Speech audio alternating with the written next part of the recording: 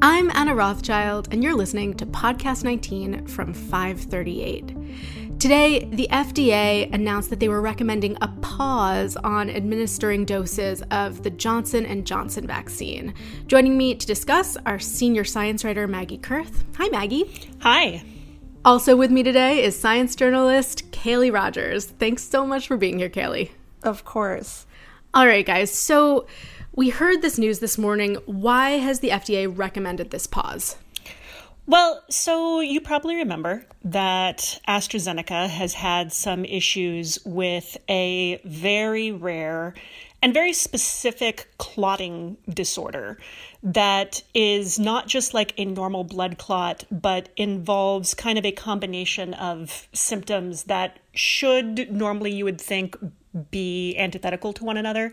So having blood clots, but also having a really low platelet count. And now it has turned out that this same combination of symptoms has shown up in 6 cases of people who have been vaccinated with Johnson & Johnson in the United States. Of those 6 cases, how many deaths have there been? So there's only been 1 death reported. There was also one other report of a pretty severe case where they were in hospital. They might still be in hospital, from what I understand. I know 6 cases is a very small number of cases, but is there any sort of rhyme or reason to exactly who is getting these rare blood clots? Yeah, so I mean, in these 6 cases that we have, they were all women and they were all between the ages of 18 and 48, so kind of skewing younger. So I think it's important, though, to point out that 6 cases out of something like almost 7 million doses administered is not really enough to say anything particularly definitive about who is experiencing this, what risk factors might make somebody more likely to experience this. It's such a small number that it doesn't necessarily tell us anything, and we could actually end up spotting patterns where the patterns mean something else. So a good example of this is in Europe, when they're having this side effect with AstraZeneca, is that it was kind of looking from that data like, oh, this is something that is happening in people under 50 and in women.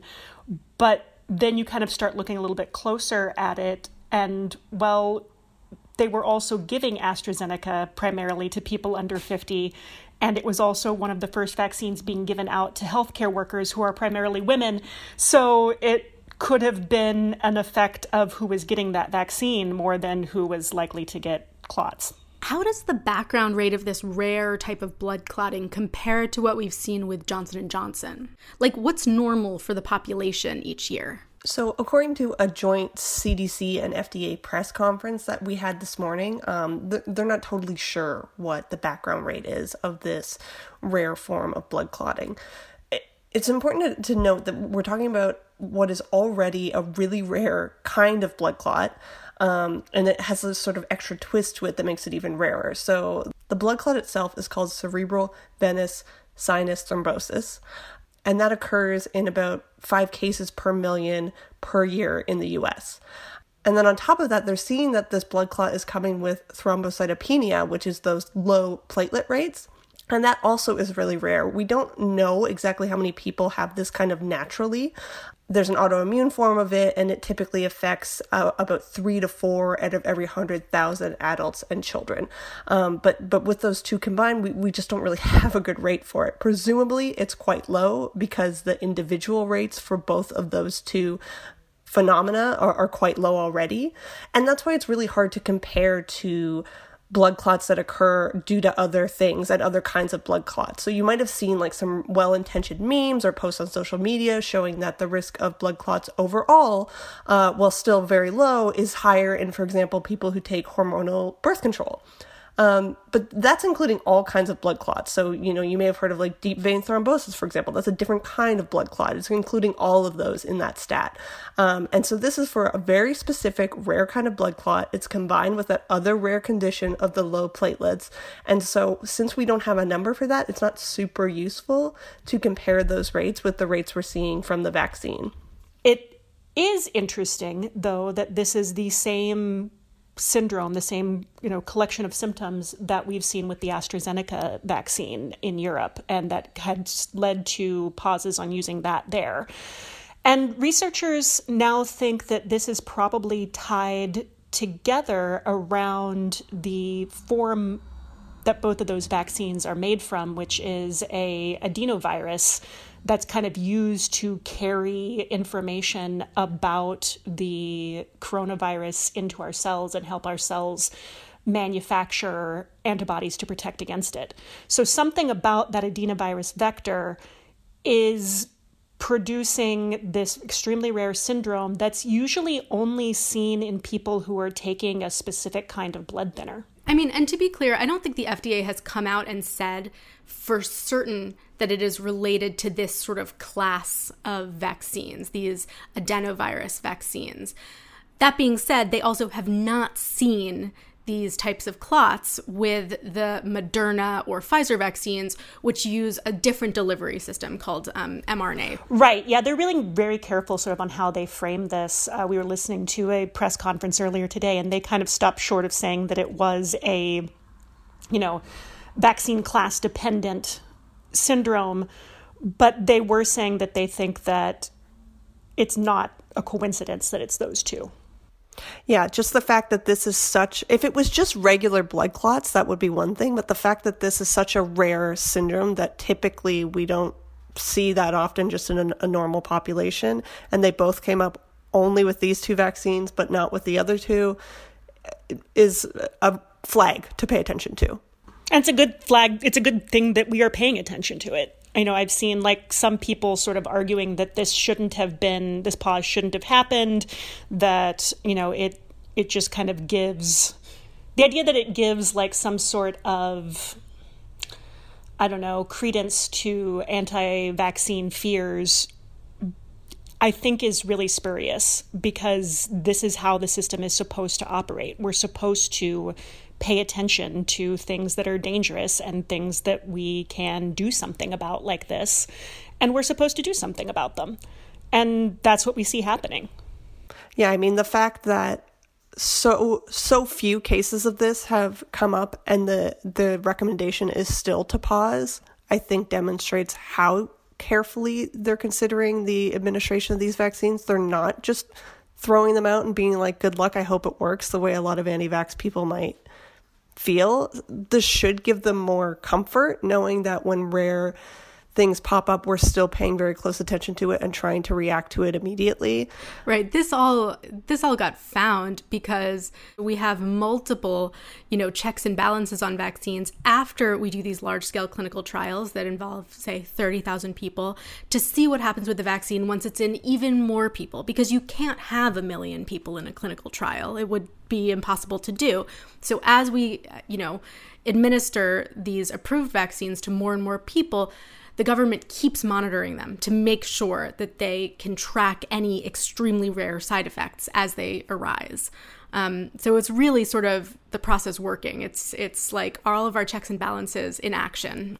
Yeah, I think it should be comforting to people. I understand why maybe it's not if you're already anxious and feeling unsure about how the vaccine rollout might be going. Right. So is there a treatment for this rare condition? There is. I think that that's one of the reasons why they're actually putting this pause on this, is that this is something that's treatable, but it's treatable in a way that is different from how you would normally treat a blood clot situation. So part of what this pause is doing is giving a chance for this information to get disseminated among healthcare workers, so that if you show up as someone who is having a blood clot problem and who has gotten vaccinated recently, they know to treat you in the correct way that will save your life. Well, let's talk about that. I know that there are a lot of people who just got the J&J vaccine who are going to be concerned that this is going to happen to them. So what are sort of the signs and symptoms to look out for? Well, I was talking to one of our readers, actually DM'd me earlier today with this exact question, because his wife had just gotten the J&J vaccine. And I think that this is a really important point to make, is that it seems like this is something that not only is it rare, but it's not something you're going to miss. And it's something that is distinct from the very common side effects that go with all of these vaccines, where you kind of just feel like you have the flu, you feel just sick and high fever and yucky. It doesn't look like that. So what we are talking about is something that happens a median of 9 days after vaccination. So it's also not an immediate thing. And what it presents as is shortness of breath, pain in the legs, pain in the abdomen, and a headache that is so severe that we're talking about like something that would make you want to go seek medical help. So that combination of things is very different from just feeling sick after getting a vaccine. It happens at a very different timing from when you would just feel sick from getting the vaccine. And there's a way to treat it. So I think that that's something that, I mean, to me at least, that like alleviates some level of anxiety, because I know I'm not going to mix it up with something else or dismiss it in myself. Right. It's both comforting because you won't mix it up with anything else, and because there is actually a way to treat this. And this pause is just giving the medical community the opportunity to sort of like get up to speed on how to deal with these cases should they arise in their hospitals. Yeah, and I mean, it could be the case that they come up with some new recommendations for perhaps a subgroup of people that might be better off choosing, the Pfizer or the Moderna instead of the AstraZeneca or Johnson & Johnson.